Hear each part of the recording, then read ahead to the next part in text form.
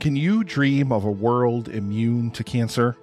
Hello everyone, my name is Nick and I'm the host of the annual live stream for The Cure, where content creators and podcasters from around the world join me to raise money for the Cancer Research Institute and immunotherapy research, which is training the body's immune system to fight against all forms of cancer. Over the past 7 years, thanks to the power of indie podcasters and the indie podcasting community and listeners just like you listening to this right now, we have raised over $90,000. And as I record this now, the 8th annual live stream for The Cure is barreling down upon us really quickly in just about 2 weeks. So join us, please, from May 29th through June 1st for 48 hours of amazing content from people all over the world and help us fight for a world immune to cancer. I'll now return you to your regularly scheduled programming. Thank you so much. And together, we can make a difference.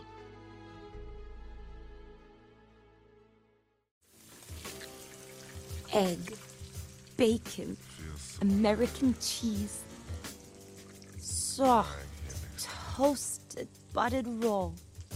Just a dash of hot sauce. Not too much, Sal. I want to taste that cheese. What a way to start my new life. With the perfect egg sandwich.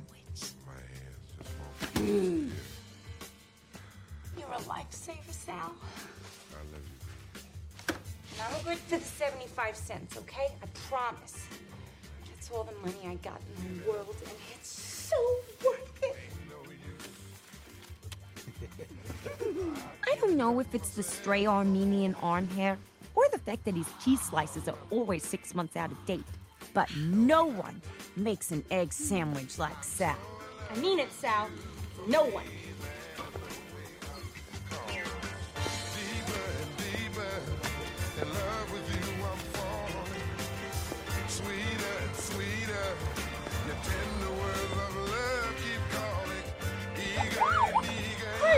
Gotham PD! In a world overflowing with movies, we need a hero. Someone to separate the bad from the good.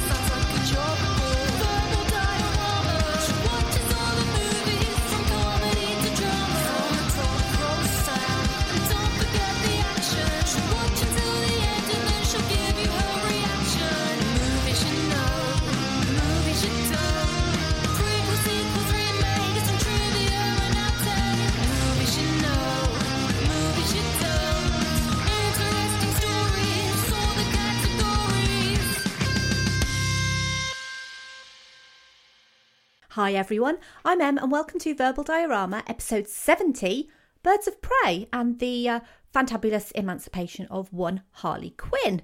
This is the podcast that's all about the history and legacy of movies you know and movies you don't. Okay, so this is episode 70, which is bizarre to me to have 70 episodes under one's belt. And it's also the final episode of November 2020, which feels even weirder to have released episodes pretty much every week, some more than once a week, during literally the strangest year in modern history. With, obviously, I don't think I need to tell you, coronavirus and stuff. And obviously with coronavirus and stuff, I hope you're all continuing to be safe and well. And ideally wearing your black mask or whatever colour mask you prefer. Because obviously we're going into Christmas and it's really important to be healthy going into Christmas. And obviously for American listeners, you're going to be going into Thanksgiving. A happy Thanksgiving to listeners in America. Happy you left us behind day. And obviously I want to start by thanking everyone who listened and downloaded Atomic Blonde, which was a super fun episode for me to do because you've probably gathered I really love that movie. And I always feel a little bit vindicated when I cover a movie like that I kind of feel like it really deserves a little bit more love. And people kind of message me and they say, oh, I really love that movie. I'm so happy that you're covering it. And it always makes me feel happy and slightly vindicated that I've covered something like Atomic Blonde. And Birds of Prey is, it's been something that I've wanted to cover for a long time. And this is kind of a reoccurring thing on this podcast that I always say, oh, I've wanted to cover this for ages. But it's really hard when you've only got like one choice a week. It's really tough. And for me, I grew up with Marvel. I grew up with Marvel comics, I grew up with Marvel TV shows, and I grew up with Marvel movies. So I've always felt a little bit more attuned to Marvel in that regard. And I realise that there's still this massive Marvel versus DC divide. And from my point of view, people like what they like. I have no hate for DC, genuinely. I am a big fan of the Batman movies. I love the Burton movies. I even really enjoy the Schumacher movies as well. And obviously the Nolan years. And Wonder Woman was a complete delight for me. And I even have a little bit of love left over for Suicide Squad. And I'm going to talk about Suicide Squad in a little bit. And I did actually toy quite a lot with featuring Wonder Woman instead. And then I was like, well, you know what? Harley Quinn, in all of her like dysfunctional glory, just really speaks to me as a person. So yeah, that is why I am doing Birds of Prey. I will do Wonder Woman eventually because I really do love that movie. But I kind of felt like for my first kind of foray into DC that Birds of Prey I just find it the most fun. And if you've got a movie podcast and you're talking about movies, you want to talk about the movies that you find the most fun first. So that's what I'm doing. And very much like with Atomic Blonde, a trailer doesn't seem to exist without the S word. And I don't mean Suicide Squad. Here's the trailer.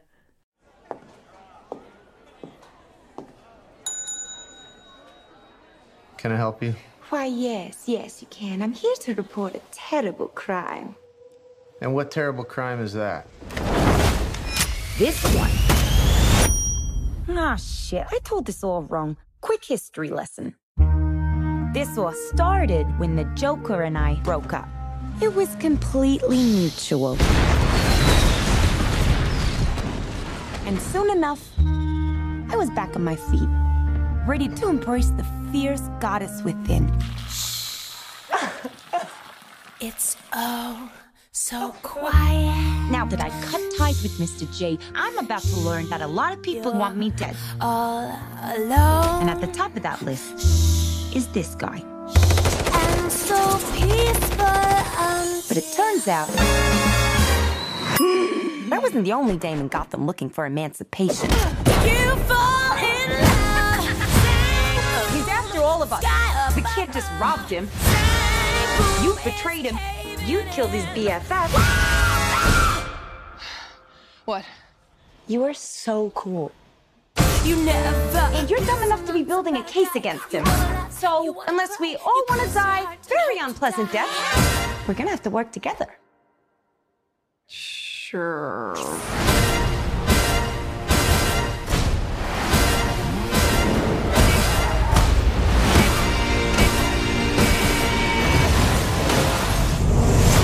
Psychologically speaking, vengeance rarely brings the catharsis we hope for. Yeah.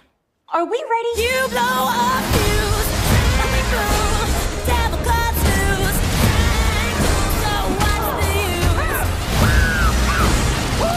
Turn it up! Sky kicks in. Devil cuts loose. Blow your fuse. When you fall in love. Oh shit, is that a hyena in a bathtub? I named him Bruce after that hunky Wayne guy.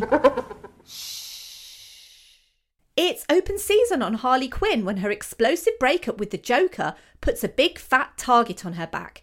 Unprotected and on the run, Quinn faces the wrath of narcissistic crime boss Black Mask, his right-hand man Victor Zsasz, and every other thug in the city. But things soon even out for Harley when she becomes unexpected allies with three deadly women, Huntress, Black Canary and Renee Montoya, to protect a young girl from Black Mask's clutches. So we'll quickly go through the cast of this movie. We have Margot Robbie as Harley Quinn, aka Harleen Quinzel. We have Ewan McGregor as Roman Sionis, aka Black Mask. Mary Elizabeth Winstead as Helena Bertinelli, aka The Huntress. Journey Smollett-Bell as Dinah Lance, aka Black Canary, Rosie Perez as Renee Montoya, Ella J. Basco as Cassandra Cain, and I love the fact that her uncle is Dante Basco, actual Rufio from Hook. And Hook is coming to this podcast because I love that movie. Chris Messina as Victor Zsasz, and Ali Wong as Ellen Yi. It was written by Christina Hodson, obviously based on characters by DC, and it was directed by Kathy Yan. And I'm pretty certain that this is the first time that on this podcast, I believe, that there is a solo female director and a solo female writer. I've had female directors on this podcast, I've had female writers on this podcast, but I don't believe I've had a movie that has both a solo female director and a solo female writer. So it feels like a bit of a big deal, this movie, just on female representation, just generally. Maybe that's one of the reasons why I love it so much. And like Harley herself says, if you want to tell a story, you have to start at the beginning. So I'm going to start with the conception of Harley Quinn. Well, sort of. Not the conception of Harley Quinn that you'd see at the start of the movie, but the conception of Harley Quinn as a character. Because unlike most comic book characters, Harley never actually started out in the comic books. She was introduced in Batman the Animated Series on 11th September 1992. That was in the episode Joker's Favour. And this was initially kind of planned as a one-episode role as a sidekick / love interest for Joker.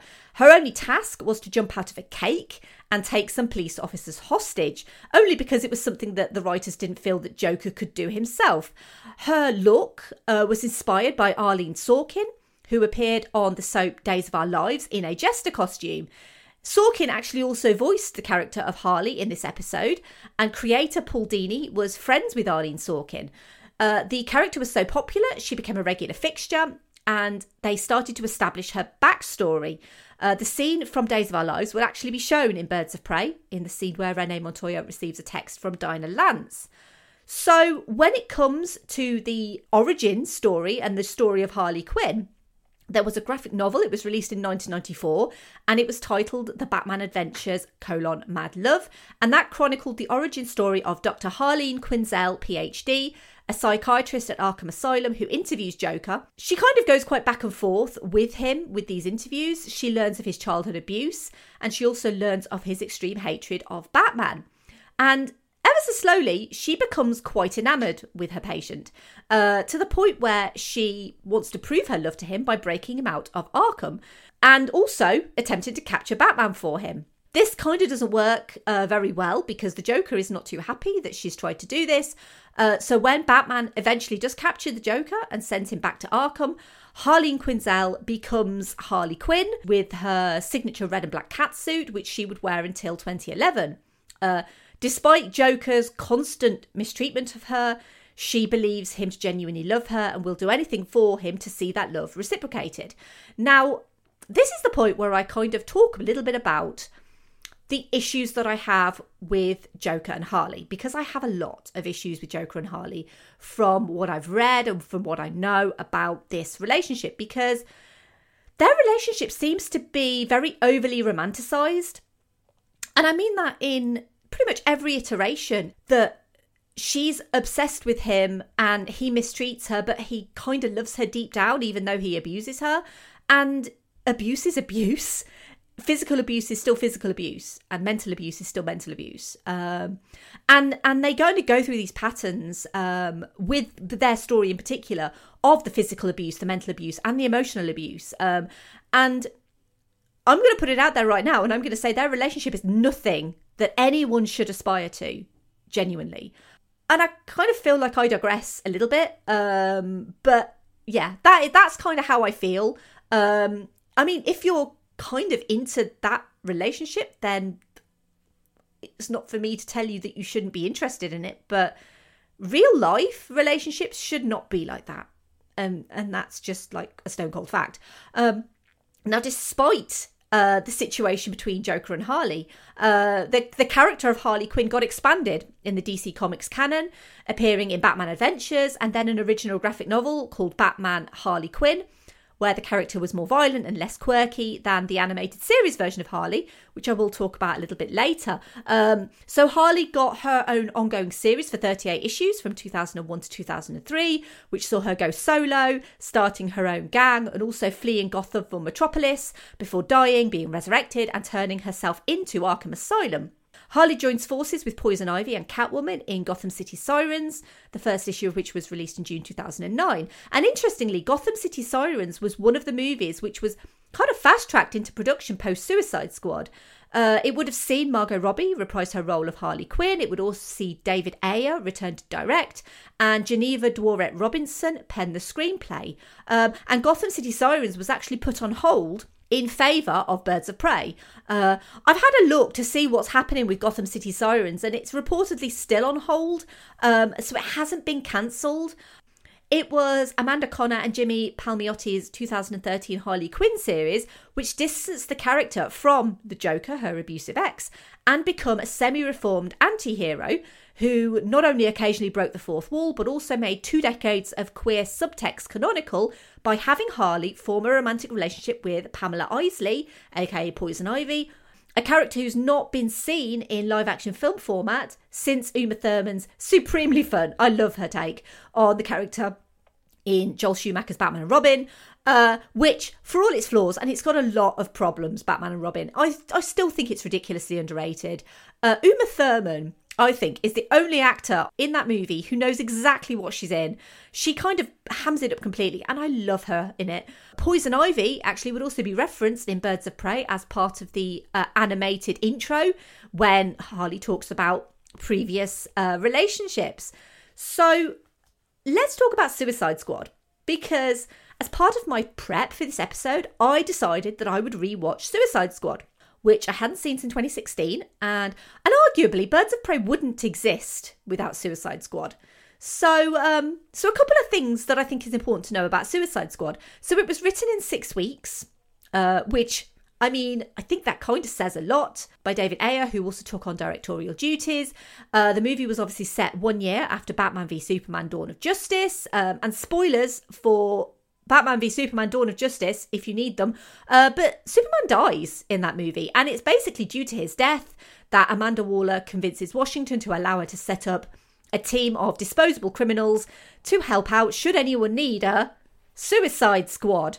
I mean, it's got a decent cast. Will Smith leads, and I think he does a really commendable job of kind of keeping the movie on track as kind of best he can, really.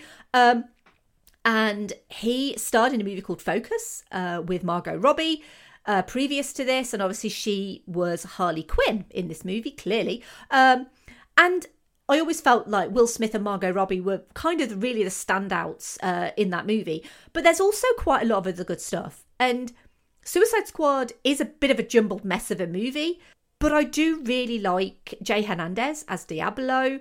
I really like his kind of redemption arc, so to speak, although I wish we'd learned a little bit more about him. I kind of really like Jai Courtney as well as Captain Boomerang, who obviously makes a little photographic cameo in Birds of Prey. But mostly, despite a reported $22 million cost for reshoots to make the movie more comedic, it's always kind of felt a bit tonally weird to me. The humour in Suicide Squad often feels quite misplaced, and I will never complain too much about music in a movie, but I kind of felt like they put too much music in that movie. Like literally every scene, there is some musical interlude, and I just felt really jarring to me. But the most interesting thing about Suicide Squad was the way it framed and shot Harley, because she is pretty much completely shot with the male gaze in mind. And she is pretty much the token female character. And I know that Katana is in that movie. And you'll also notice that Katana wasn't framed or used in the same way as Harley. And I mean, to be honest, I think the main reason for that is that Karen Fukuhara is hardly used in the movie at all. Like, I think she has 3 lines in the whole movie. Katana definitely deserved better, and so did Karen Fukuhara. But Suicide Squad as an entity was kind of my introduction to Harley Quinn. I obviously knew of the character, but I didn't really know her. So really, Margot Robbie is pretty much my first instance of really knowing who Harley Quinn was.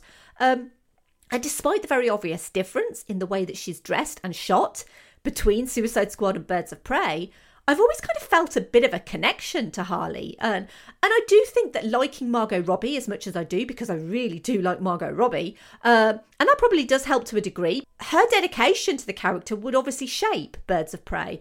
And it would also cause other projects like Gotham City Sirens to fall by the wayside, as well as the planned Suicide Squad 2.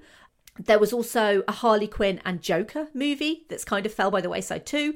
And the decision to not include Barbara Gordon in this movie, aka Batgirl, was primarily due to a Batgirl movie being in development at the same time.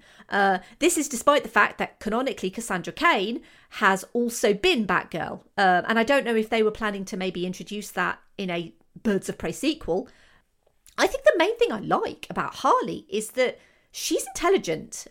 It's one of those things where I feel like a lot of female characters kind of have to prove their intelligence. And it's a little bit like, why? Why do they have to prove their intelligence? Because Harley has proven her intelligence by actually having a PhD. And what started as a professional relationship between a psychiatrist and patient kind of went through this turning friendly and then turning into something more. Harleen becomes Harley at the behest of Joker, as if proving her love to him was more important than anything else. I think that's really important because Harley is an intelligent woman. And I kind of feel like the character is important to prove that anyone, and that's whether they're a man, a woman, or gender fluid, can be manipulated by an abuser. And I feel like Harley, as a character, is victimised frequently, just generally, for being a supposed intelligent woman who's tricked by a psychopath. And I think that's really debilitating to anyone who's kind of suffered abuse, to kind of say that you're not intelligent enough to know that that person was an abuser. Because I think you could be the most intelligent person in the world and you could still be tricked by someone. So I feel like a lot of the arguments that are aimed towards Harley, that clearly she's not intelligent enough by being in a relationship with Joker and by becoming his paramour and by doing all these things for him, I think it just proves how anyone can be manipulated. And Suicide Squad as a film, and I've not seen the extended version, I've only seen the theatrical version, but it shows the Joker that he's missing her and wanting her back, but only so he can continue to abuse her. And it's this kind of perpetual cycle of abuse that's so frequently patterned by both abuser and abusee, because the abuser abuses and the abusee keeps going back. And there's obviously this pre-existing power dynamic of patient and doctor. Harleen is targeted and groomed by the Joker purely for that patient-doctor relationship. And it kind of goes back, and I feel like I'm going off a bit on this, but it goes back to, why do people find this romantic? Because it's just not. It's abuse. Abusers don't just become cured by the love of a good man or woman, as much as we might want to cure them. It's this perpetual cycle that every single time a victim of abuse will believe every time will be different. And it's exactly the same with Harley. She believes every time will be different, but it won't, because this man is a serial abuser. And I think this is why I value Birds of Prey over Suicide Squad in its depiction of Harley and this extremely toxic relationship. That although Harley isn't strong enough to break it off initially, and that's okay, by the way, she is strong enough to move on from it. She takes those feelings of insecurity and feeling helpless and unloved and uses them in her own way to forge her own path and become empowered. Birds of Prey's Harley isn't a victim of her circumstances. She owns her circumstances, despite now having a price on her head by these past dealings and by being the girlfriend of the Clown Prince of Crime. Relationships don't define you unless you let them define you. And I think for this reason, I'd be deeply upset if they move forward with a Harley Joker movie in the future, because it would feel wrong to take this character and her empowerment and then stick her back into such a toxic relationship when Harley has proven that she's better than it and she's better than Joker. I'm really not a fan of that character at all. I still haven't seen the Joker movie, and genuinely, I have no real want to. And it was during filming of Suicide Squad that Margot Robbie pitched a standalone Harley Quinn project, specifically an R-rated girl gang movie which included Harley. And that was basically because she thought the character would love to interact with others, and that there weren't many kind of girl gang team-up action movies. And it would be a great opportunity to take this beloved character, because she really is, and build on her universe. It was the support of DC Films president Walter Hamada who championed this new and different take on a Harley-focused film. Hamada had replaced John Berg and Jeff Johns as DC had struggled with critical reception to Suicide Squad and Justice League because while both were financial successes, neither had critics raving like they had done for Marvel equivalents like Guardians of the Galaxy and The Avengers, and they wanted to regain the critical achievement of Wonder Woman. It was also important for Robbie to prioritise women behind the scenes, and while the impetus was always on the best director for the job, it was ultimately Cathy Yan who got the directorial job in April 2018, making her the first female Asian director to direct a superhero movie. Margot Robbie would also smash the patriarchy, something that Yan had actually pitched with, by not only pitching the project herself, but also producing under her Lucky Chap Entertainment production company, which she started in 2017. The first movie that Lucky Chap produced was the 3-time Academy Award nominated and 1 Academy Award winning I, Tonya, which also starred Robbie, and it's genuinely one of her greatest roles that she's ever done. Lucky Chap actually is also producing Emerald Fennell's Promising Young Woman, which has been getting a lot of buzz this year. Writer Christina Hodson, she also wrote the terrific Bumblebee, which was directed by Travis Knight, the same guy who did Kubo and the Two Strings, did an episode on that. And literally, if I can get away with talking about Kubo and the Two Strings in an episode, you know that I will. So Christina Hodson came on board to write Birds of Prey after meeting with Margot Robbie in the summer of 2015. And obviously she was still shooting Suicide Squad at the time, and she and Hodson shared this deep desire to have a full-on female-led action movie without the typical cattiness or backstabbing that many female action movies resort to. They wanted a sisterhood, they wanted an R rating, and they also wanted a non-linear timeline, because this is Harley's story, and Harley is going to tell her story her way. And this is the thing, because Birds of Prey is called Birds of Prey, or Birds of Prey in the Fantabulous Emancipation of One Harley Quinn, but it isn't a true Birds of Prey movie. This is actually a Harley Quinn movie, and it's probably why the title of the movie was changed mid-run to Harley Quinn Birds of Prey, just to kind of capitalise on this existing IP of Harley Quinn, because calling it Birds of Prey is not calling it Harley Quinn, because presumably a lot of people just didn't know it was a Harley Quinn movie. And if they knew it was, they might have been swayed by a Harley Quinn movie. The actual Birds of Prey are supporting characters to Harley. I mean, you'd be very just to argue, well, why didn't they just call it Harley Quinn and the Birds of Prey? Or even just Harley Quinn. And I think that's purely down to the fact that Harley, as a character, feeds off these other characters. The fact that Roman Sionis hates her and wants her dead is an issue, but it's also the fact that he's the worst kind of misogynist who just hates powerful, successful, uncontrollable, dangerous or nuisance women. He obviously has an air of liking Black Canary, only when she appears subservient to him. It's as soon as she becomes someone who betrays him, he kind of turns on her too.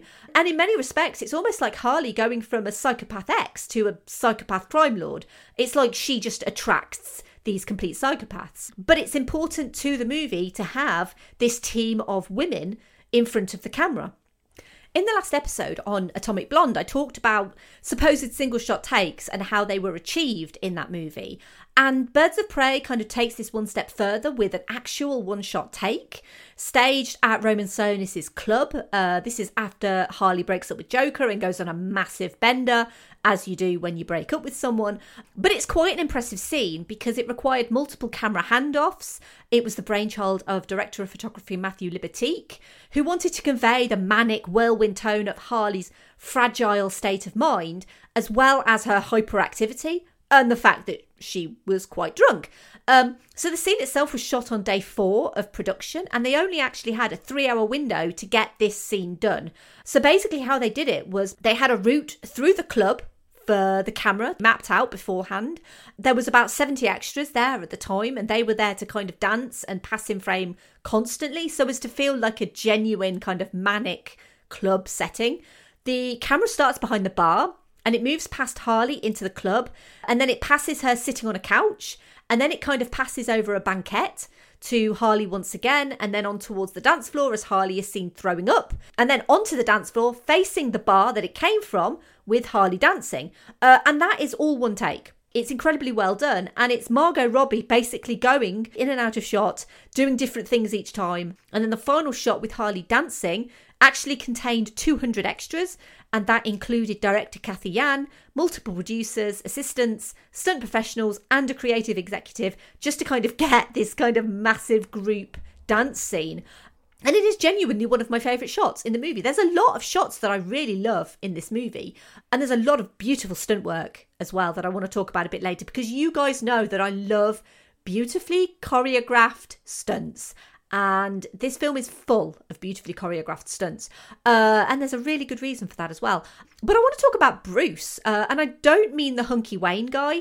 I want to talk about Harley's hyena. Because I remember first watching this film and thinking, how did they get a real hyena? That's genuinely what I thought. But they didn't, obviously. They did look into casting a real hyena. The crew met with some animal trainers and they had a real hyena. However, it would have been far too dangerous to have him on set, as although the animal was trained, he was still a wild animal, and anything he touched, he considered his. And anything he touched and considered his, he most definitely did not like to share it. And it was important that they wanted Bruce the hyena to have a real, tangible relationship with Harley. So what they did was they eventually settled on this massive German Shepherd. And the German Shepherd could be on set with Margot Robbie. They could interact with each other. And then they could CG elements of a hyena over the top. This was done by Weta Digital. And in the comics, Harley has 2 hyenas. But cost issues meant they could only afford 1 for the movie. And that's how we got Bruce the hyena. Harley herself is a very unreliable narrator. And so this movie can occasionally feel quite choppy going back and forth because it's her version of events. I kind of like it though, because it's Harley's story told in her own way with her own words. It's colourful because she's colourful. She plays by her own rules. It's this focus on Harley that's, as I said, to the detriment of the actual titular Birds of Prey. Huntress is probably given the most in terms of backstory, as this young woman literally only able to dish out vengeance. But personality-wise, she kind of has very few social skills. And obviously, the wonderful Mary Elizabeth Winstead, who I've featured on this podcast before, a couple of times actually. I really love her in this movie. Black Canary is given a little backstory with mention of her mother and the power that her mother also had. And I have to say, Journey Smollett-Bell in those gold trousers kicking ass is genuinely one of my favourite scenes because she's fantastic. Renee Montoya and Cassandra Cain are kind of a bit more underserved for the movie. But ultimately, I love that it's this female-centric story about women, written by a woman, directed by a woman, with touches clearly devised by women, such as small things like a hairband during a fight. And I have quite long hair. Obviously, you guys don't know how long my hair is, but it's quite long. It's right down to the bottom of my back. It's really, really long because, to be fair, during lockdown, I haven't had a chance to get it cut, so it's just grown and grown.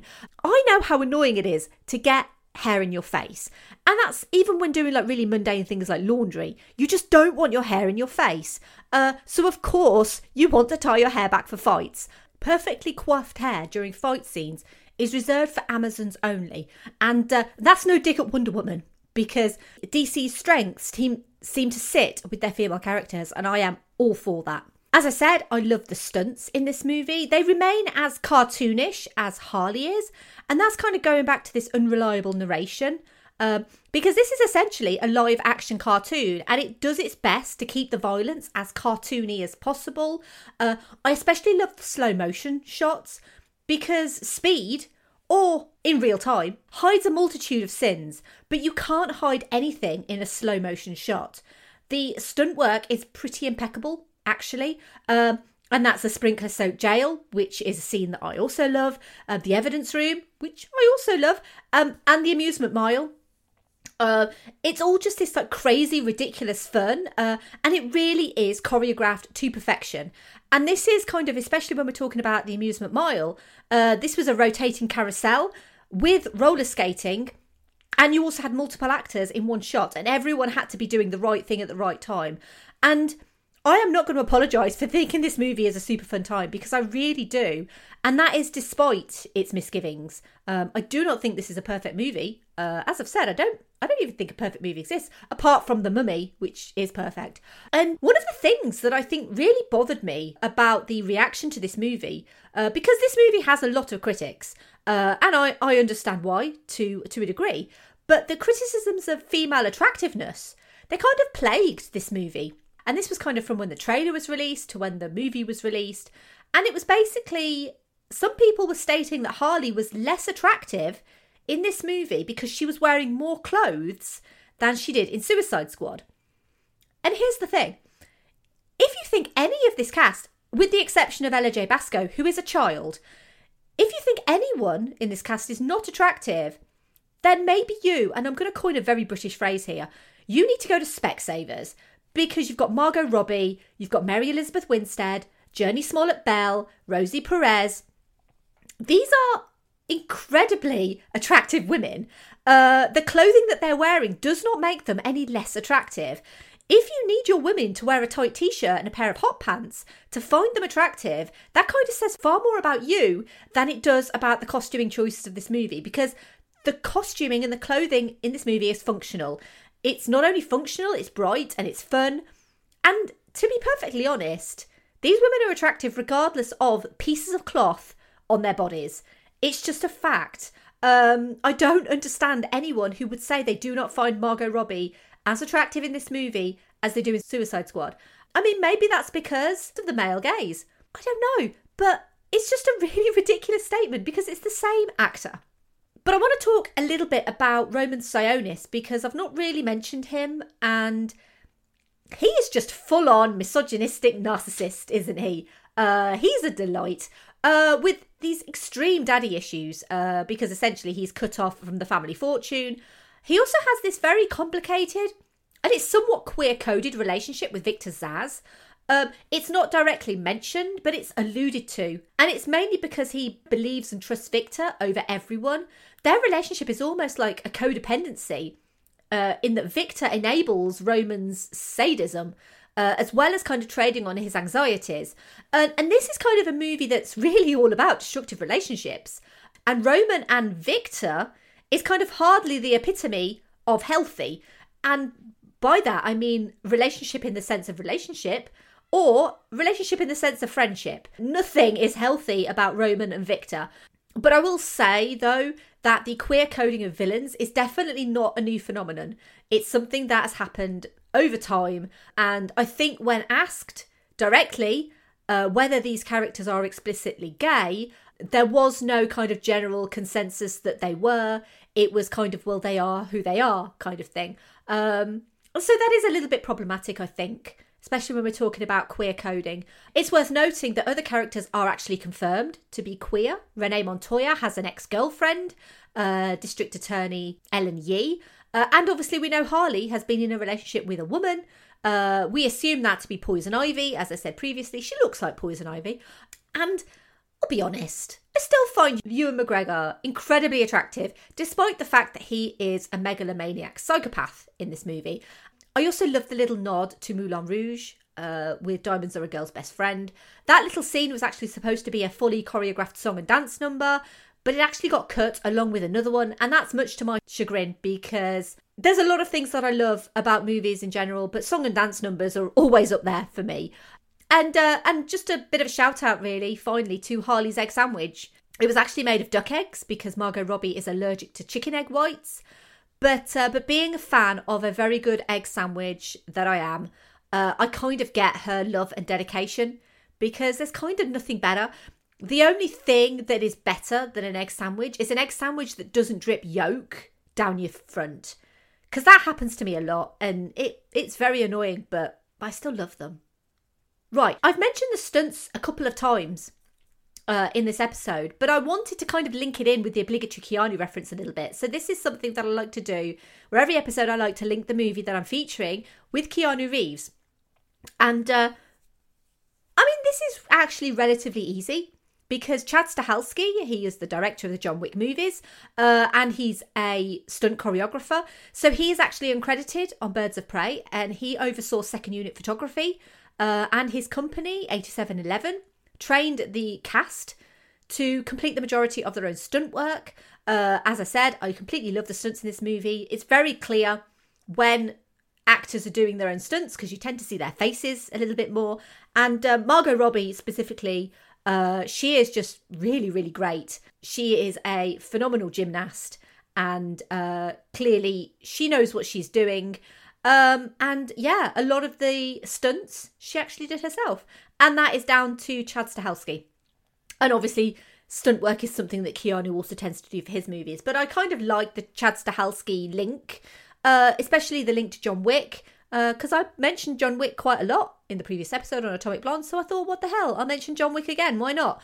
The music, so the score for this movie is by Daniel Pemberton. He also scored the most excellent Spider-Man Into the Spider-Verse, which is a previous episode of this podcast. The soundtrack album had 5 singles released, and they were by artists like Megan Thee Stallion and Normani, Charlotte Lawrence, Doja Cat and Halsey. Unlike the movie, it's very female-centric. The cover track of James Brown's It's a Man's World is actually performed by Journey Smollett-Bell. She's obviously got a terrific voice, which helps when you're singing a track.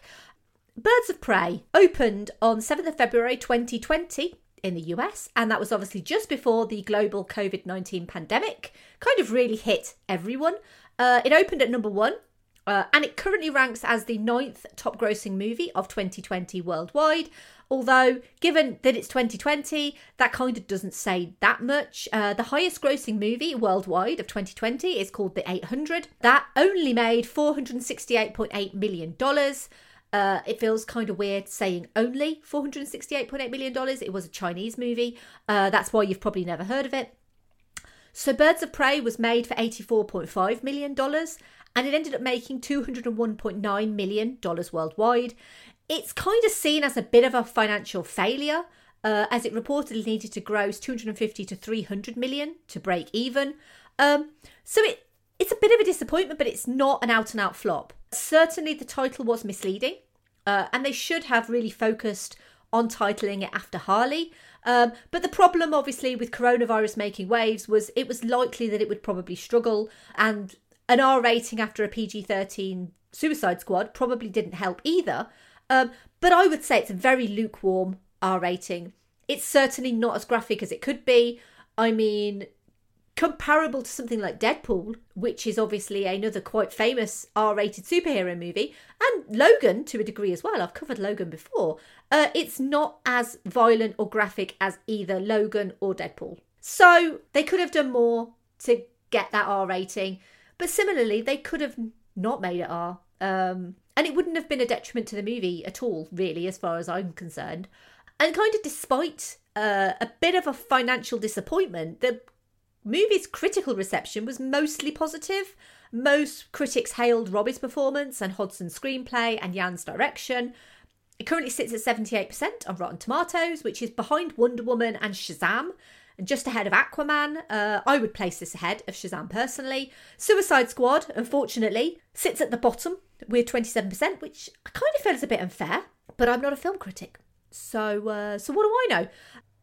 Harley Quinn is set to return and appear in James Gunn's soft reboot, The Suicide Squad, which reportedly will not be a follow-up to this movie, so nothing will be referenced in The Suicide Squad. Kathy Yan has expressed an interest in a sequel exploring Harley's relationship with Poison Ivy, but nothing has been confirmed. It's also worth mentioning, but I'll be honest, I haven't seen it, that there is an excellent, so I'm told, animated series about Harley Quinn, which premiered in 2019 and has just been renewed for a 3rd season. I feel like maybe I should have at least watched an episode, but I had a look and I can't actually find it here in the UK. So if anyone knows where I can get it, let me know. I would love to watch it, actually, because it has my favourite, Alan Tudyk, in it. And I haven't mentioned Alan for a while, but I love him. So there's my obligatory Alan Tudyk reference for the episode. So I want to move on to social media thoughts. It's a big bag of comments, but a mixed bag of comments. Let's start on Twitter. So we have @WulongTalks, who said, "Mostly enjoyed it, although felt a bit misled by the title. Margot Robbie is sensational and loved Rosie Perez and Mary Elizabeth Winstead. Oddly, I felt Black Mask was a weak villain, and the 3rd act didn't really work for me.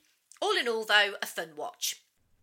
At Dazza Loves Movie said, "This film felt like someone was throwing glitter into my eyes, force-feeding me strawberry ice cream while blasting glam rock metal into my ears. And this is a good thing because I loved it." At Oral_MFC said, "The disjointed telling from the cracked mind of Harley is perfect. And I love that it starts with an animated bit in a nod to her cartoon origin.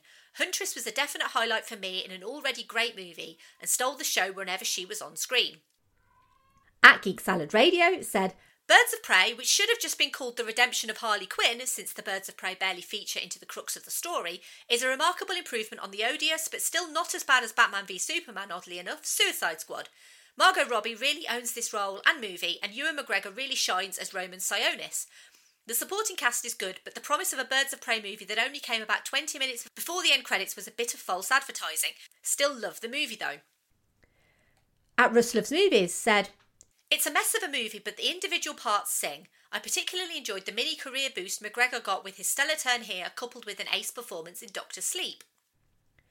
At Cinema_Recall said, "Margot Robbie owns this role so very much that I'm disappointed they tried to put in the subplot with Birds of Prey. It felt like I was watching two very different movies. This movie is rated R and I don't understand why. It feels like a PG-13. Watch the animated series instead." At The Cinema Guys said, "What Suicide Squad could have been. Really enjoyed this stylised fun film which was obviously marketed wrong. Now where's my sandwich?" At 30 Podcast said, "Really wanted to like this movie but didn't. At all. I recognise that I'm in the minority, as I see a lot more positive reviews for this one, but it also hurts that this was the last movie I saw in a theatre before things shut down. Glad others enjoy it though." At Scott H. Gilliland said, "It could have been something unique, but got too bogged down on itself in the pre-production. Hopefully there's a next time for these characters to get it right." At Filmbusters Paul said, "Margot Robbie nails this role. The evolution of the character so far in the DCEU is fantastic, and after the huge success of the Harley animated show and this, I am incredibly excited for what the future holds for her."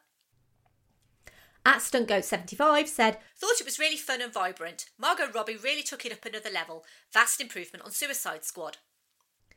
At BLC Agnew said, "After being a bright spot in the absolute mess that was Suicide Squad, Margot Robbie's Harley Quinn gets to truly shine in a bone-crunching and gut-busting action comedy that stands as a high watermark in the recent DC feature films. Get that sandwich, girl. You earned it." At Cooking with Grief said, "I made the sandwich, had to use a bagel instead of a ciabatta though, and it was amazing." Yum. At Syndemic Nerds said, "Disappointing. Cast had potential, but I feel they were let down by script and the execution of it."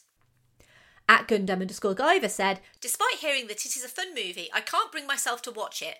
Birds of Prey is one of my all-time favourite comic properties, especially Huntress, and knowing they have to take a secondary role in their own movie really irritates me. Just call it Harley Quinn."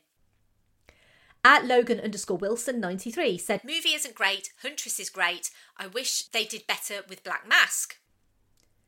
At The Digressor said, "I watched it and Suicide Squad back to back a couple months ago. It's great that they made it to where you can watch Birds of Prey without having seen the other first. In my opinion, it's a far superior film and I hope they further her story." At Waffles the Magic said, "Fun, colourful, the last film I saw in theatres. Margot Robbie really makes the character her own. The choreography is next level amazing, the script is brilliant. Ewan McGregor as Black Mask is creepy and entertaining all at the same time. Nothing but praise for this masterpiece." At Never Gets Old Pod said, "Hated it. It was crass, vulgar and the characters weren't accurate. The fighting was even atrocious. Broke my heart." At Jonathan Blade said, "The movie wasn't all in on Harley being unhinged and or dangerous. It was fine. They kind of stole Harley's agency, even though it was about her finding her agency." At Filmcopod said, "Messy in its story and execution, a PG-13 movie trying way too hard to be rated R. Margot Robbie owns the role and is truly a perfect fit. The same can be said for Journey Smollett as Black Canary. It's fun if you can stand its sloppiness. Hope it gets a sequel though." At Spyhard said, "Birds of Prey squandered what could have been a very interesting concept with a musical-style comic book film. The film is propped up by Margot and Ewan, and yet both characters end up feeling shortchanged. Summary, another disappointing bloated mess of a DC flick." At Inspector Flora said, "Birds of Prey was refreshingly funny, with top-notch action choreography." At Derek Jones 198 said, "This movie is pure fun start to finish and refreshing development from DC, who is finally letting characters be characters. The fact that Harley went from a sidekick in Batman the Animated Series to starring in her own film is outstanding." At It's a Musical Pod said, "This film was one of our last cinema experiences before lockdown. We loved it. Harley is a very endearing character here and it has so much charm. I'd compare it to Deadpool for a lot of reasons, but I think that is a real injustice." At Sean Geek Podcast said, "This was my wife's and my favourite movie of 2020 hands down and possibly the best Supers movie since First Avenger. This movie is pure genius and stands a few steps higher than even Wonder Woman. Tight, well scripted, incredibly shot and unique with original characters, this movie stands up there with the greats. This is a film we still talk about, still reference and still go back to. A true classic." At Opinion S World said, "I love Birds of Prey, one of my favourite 2020 films. Margot Robbie is outstanding. The entire cast is great. I love the camaraderie, striking cinematography and fight sequences, and representation of women of colour and queer women. Kathy Yan's film is fun, bold, humorous and feminist. Birds of Prey also really resonated with me as a domestic violence survivor. I appreciated seeing the women, especially Harley Quinn as an abuse survivor, join together against abusive men." Moving over to Instagram, at FWM_pod said, "My favourite bit of trivia from this comes from Margot Robbie's episode of Hot Ones. She described being trained by a diver to hold her breath underwater for 4 minutes, and most of it involves just knowing what happens after prolonged amounts of time, so you know what to expect." At Claire Ellen Hope said, "Pure comic fun. It definitely has flaws, especially with the Birds of Prey development, but oh what fun I had. Perhaps visually my favourite live action comic book movie." At Sophie Boog said, "I haven't seen this film, but I bloody love Margot Robbie. She is incredible in Mary Queen of Scots. And Soph, you should definitely watch this. I think you would love it." At Shocked Applaud said, "Never thought there would be a good Ewan McGregor character death until this movie. The payoff was worth it." And finally, over on Facebook, we have Matthew, who said, "I spent several years in college reading the Simone-era Birds of Prey comics and was hoping for an adaptation similar to that. The fact we got something very different, Barbara Gordon continues to be absent from the DCU, and how they wrote Cassandra as a huge departure from her origins in the comics left me feeling very disappointed, since I feel these characters are some of my absolute favourite comic book characters. If this had been a film that had no connection to an existing IP and didn't create an expectation of capturing the spirit of the comics, then maybe I would have liked it more. Alas, I'll never really know. That all being said, do I think this movie is bad? Absolutely not. I think it's great that DCEU fans got a movie that many of them love. I just wish I had gotten that too." Thank you to everyone for your comments. I did have a lot of comments, not as many as Black Panther. I don't think I'll ever get as many as Black Panther, but there was a surprising amount of comments for Birds of Prey. And I think that's mainly because, like I say, this is a very recent movie. I've seen this movie 3 times this year, and every single time I kind of love it a little bit more. So, I kind of feel like Birds of Prey might not be fully about the Birds of Prey, but I really do appreciate this movie because it has these very flawed, unreliable, but also empowered women at the helm. Women with a shared goal that don't spend all of their time at each other's throats or talking about men, but learning to work together to achieve a common aim, and that is essentially taking down a misogynist. Roman Sionis isn't lethal just because of his actions, he's lethal because of how he thinks. Harley is an abuse survivor who proves that you don't need to be defined by your past to have a future. She proves that you can be unique, kooky and honestly a bit of a weirdo, but you can also be intelligent and resilient and independent. Intelligence and weirdness aren't mutually exclusive, and I feel like I'm kind of proof of that as well. I really hope that the Joker is behind this character because, genuinely, she is so much better off without him. Thank you for listening. As always, I would love to hear your thoughts on Birds of Prey. If you do like this episode, I would love if you would take a moment to rate and review on something like Apple Podcasts. Thank you if you have recently given me a rate and review. I do read them all, and I do give shout outs to people on social media for ratings now.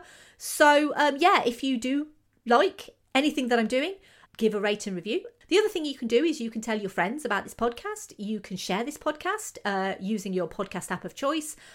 If you like this episode on Birds of Prey, you might also like one of the following episodes. I've kind of gone back to episode 12, which is Charlie's Angels, because I really love Charlie's Angels. And this is the 2000 Charlie's Angels movie. It's not the more recent one. But I really love the fact that it kind of doesn't take itself too seriously. I love Drew Barrymore. I love Cameron Diaz. I love Lucy Liu. And it's just a really fun movie. And it's 20 years old this year. So I think if you do like Birds of Prey, I think you would like Charlie's Angels. You might also like the more recent Charlie's Angels as well, I guess. But I haven't done an episode on that. Episode 32, Spider-Man Into the Spider-Verse.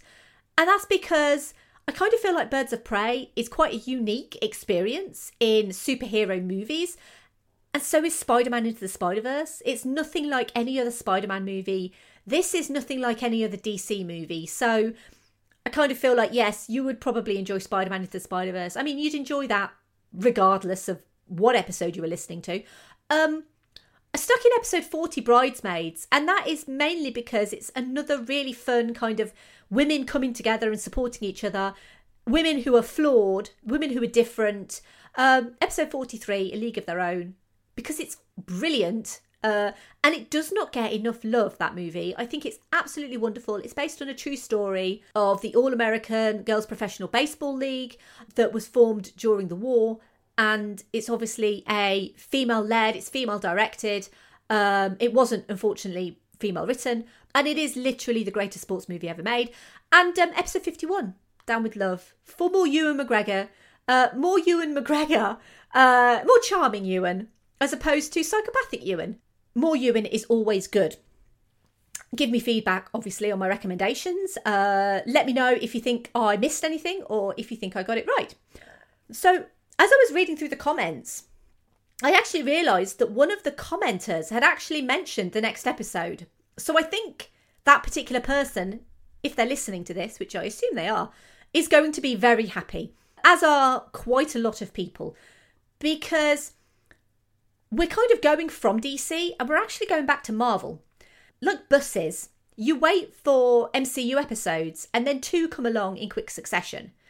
This particular movie was always planned for December. And then Black Panther obviously moved down the schedule from September to November when Chadwick Boseman passed away. So there was originally a bigger gap between them. And now there's not a big gap between them. But it's also an episode that I've teased for a while. So I teased it back in Sky Captain, episode 5. I teased it in The Rocketeer, episode 61. And finally, 10 episodes after The Rocketeer, it's finally here. So for episode 71, it's the Star-Spangled Man with a Plan. Captain America, the First Avenger, is one of my favourites in the MCU, genuinely. I also teased Peggy Carter in the episode on Black Panther, and I can't wait to talk about Peggy because she is my favourite. So I hope that you will join me next week for Captain America, the First Avenger, and it's going to be so much fun to talk about that movie. You can follow me on Twitter, Facebook, Instagram and Letterboxd at Verbal Diorama. If you want to consider supporting the show financially, that would be amazing. I am running a little goal that I'm doing called 20 in 2020, which is basically a Patreon goal, and I'm trying to get 20 patrons. And that is because I want to give patrons even more perks. And to kind of do that, I was like, well, I need the patrons to actually give them the perks. So if you want to sign up, it's patreon.com/verbaldiorama. I need to say a massive thank you because I have a brand new patron. Her name is Emily. She is part of the fantastic I Drink Your podcast. So the podcast is called I Drink Your Podcast. And she has just signed up as a Ted Theodore Logan patron because all of my tiers are Keanu themed, of course. Emily, you are a complete gem. Thank you so much. I am obviously looking for a further 6 patrons to get to my goal of 20. So if you do want to support the show, feel free to sign up. But really, a massive thank you to the patrons of this podcast. Simon E, Sade, Hardy L, Claudia, Simon B, Laurel, Derek, Jason, Kristin, Kat, Andy, Mike, Griff, Luke and Emily. You guys basically gave me the hair tie when I desperately needed it. So thank you. I do have a merch store, which is teespring.com/stores/verbaldiorama. You can buy Christmas presents if you want to. Who would want to buy a Verbal Diorama mug for someone for Christmas? I don't know. Someone might. And if you do, they are there. Please peruse the store. Give me some feedback. Let me know what you think. All purchases support the future of this podcast.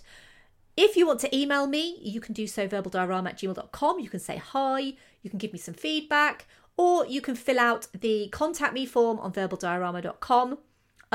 And obviously, I write for Film Stories. There is a magazine, there is a website. I've recently had an article published on Grease 2, which has gone down incredibly well because I am a big fan of that movie. And so I wrote a thing on it.